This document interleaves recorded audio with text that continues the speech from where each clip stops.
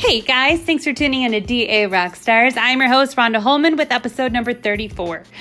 This week, we're going to talk about talking. I think, I ran into some stuff and I thought it was a great chance, great opportunity to talk about talking. So for those of you who do not like to talk, this one's for you.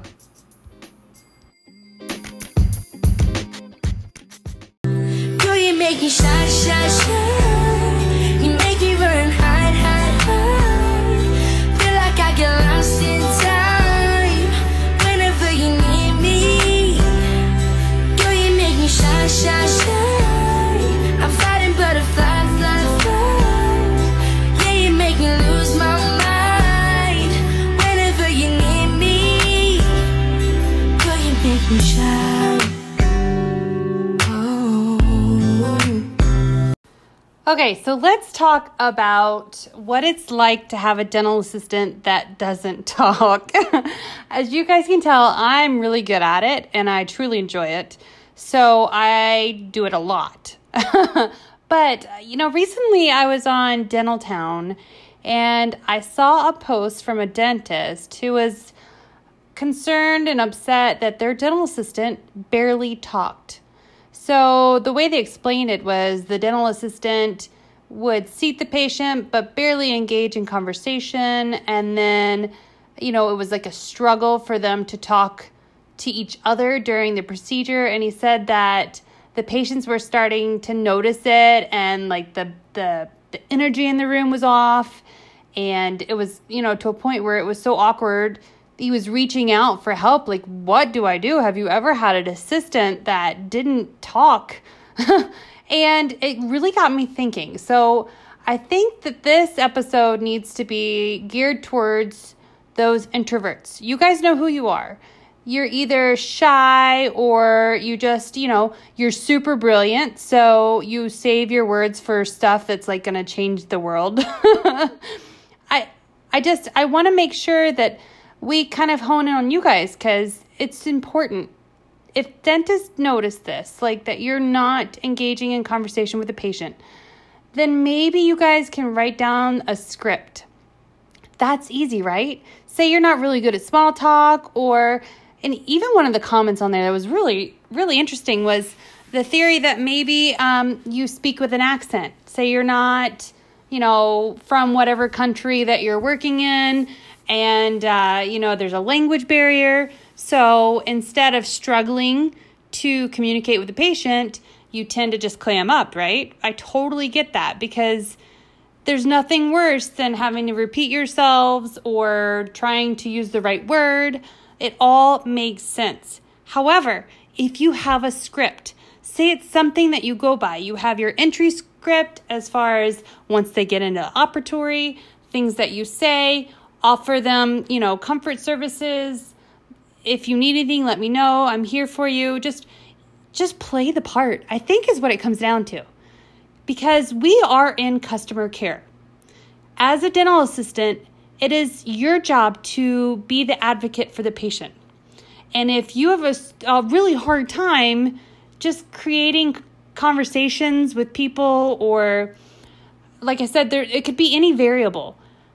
Try a script, get it memorized, and then, have a couple, if someone asks questions, like the top 3 questions, like, how long is this going to take? Simple, right? Not for some, right? It's not always simple. Just say, these are typically scheduled for X amount of time. Or traditionally, we expect it to be this long. Or let me check with my doctor. If you don't want to engage in conversation, that's fine. But I don't want it to get to a place where the energy is so dead in the room that the patients start to get concerned. And here's a really, really good example. Okay, so let's say you're in some type of situation where people are talking and obviously for some reason they stop. Where does your head go? It goes straight to the worst possible scenario. And I think that's what's happening with these patients is if you're not engaging in conversation, even if it's just, what type of instrument would you like, or just talking about the prep. You don't even have to make small talk with your doctor, but some type of verbal communication so that the patient's not overthinking it, getting in their head, letting their anxiety go whoop, and then freaking out, because most situations when people aren't talking, there's something bad happening. And that doesn't have to be the case. And I know that dental assistants don't intend for it to be the case, but that's how it comes across. So I really, I feel bad for this dental assistant. For whatever reason, they're not communicating beyond what's, like the primary, hi, here's your seat, thanks for visiting. I'm not even sure. He didn't elaborate exactly on what vernacular or what words were used when they were used. But just try a script, guys. If you're an introvert, if you're shy, you don't have to be their best friend. But at least let them know that you care and talk during the procedure to some extent so that they don't worry about the worst case scenario. And also, this is where Netflix and DVDs or the virtual reality all comes in really handy. I think you guys are super lucky to be dental assistants in this day of an age because you actually have alternate sources of entertainment for the patient to where communication is probably at its minimum than it's ever been in the history of dentistry. So I just, if you want to reach out to me, if you need any help, like I said, I love talking. It's literally one of my favorite things to do. And I know what it's like. I've seen introverts in the field, and I've worked with quite a few people who, were just not shy per se, but just didn't really express themselves. They didn't want to take it ever to a personal place. I totally get that. Some people understand when you clock into that dental office, whatever was at home stays at home, and whatever's here is here. But it's hard to relate, I guess, for a dentist to their dental assistant when there's minimal communication between each other. And then again, on top of that, between the patient and the dental assistant. So I think a script is a great way to go, guys. And you know what? The more you do it, it's just like anything else. You get better at it. Let's say it is an accent problem. The more you speak in whatever this language is, the easier it gets. Let's say you have a stutter and you've been picked on your whole life because kids suck. They can be really mean.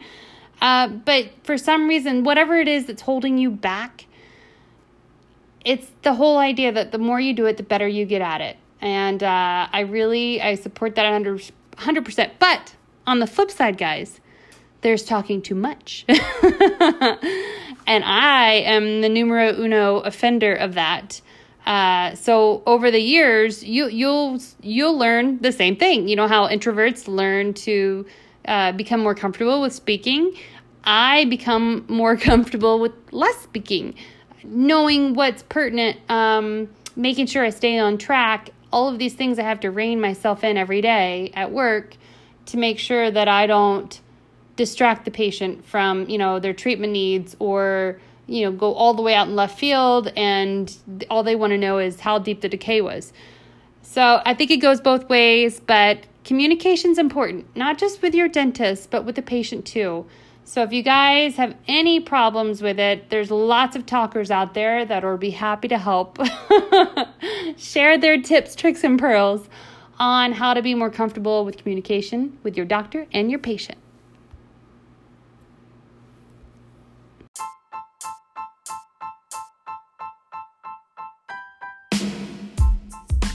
Thanks for tuning in to another episode of DA Rockstars.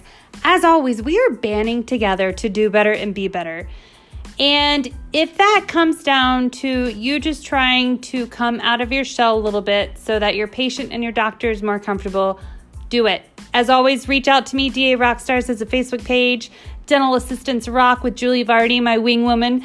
We are here, Dental Assistants Worldwide group, to help you guys, to literally... these little things, these hiccups in our career fields that some people don't even realize is a big deal can be a big deal, and it doesn't have to be a big deal. We can help. So, as always, until next week, keep on suctioning.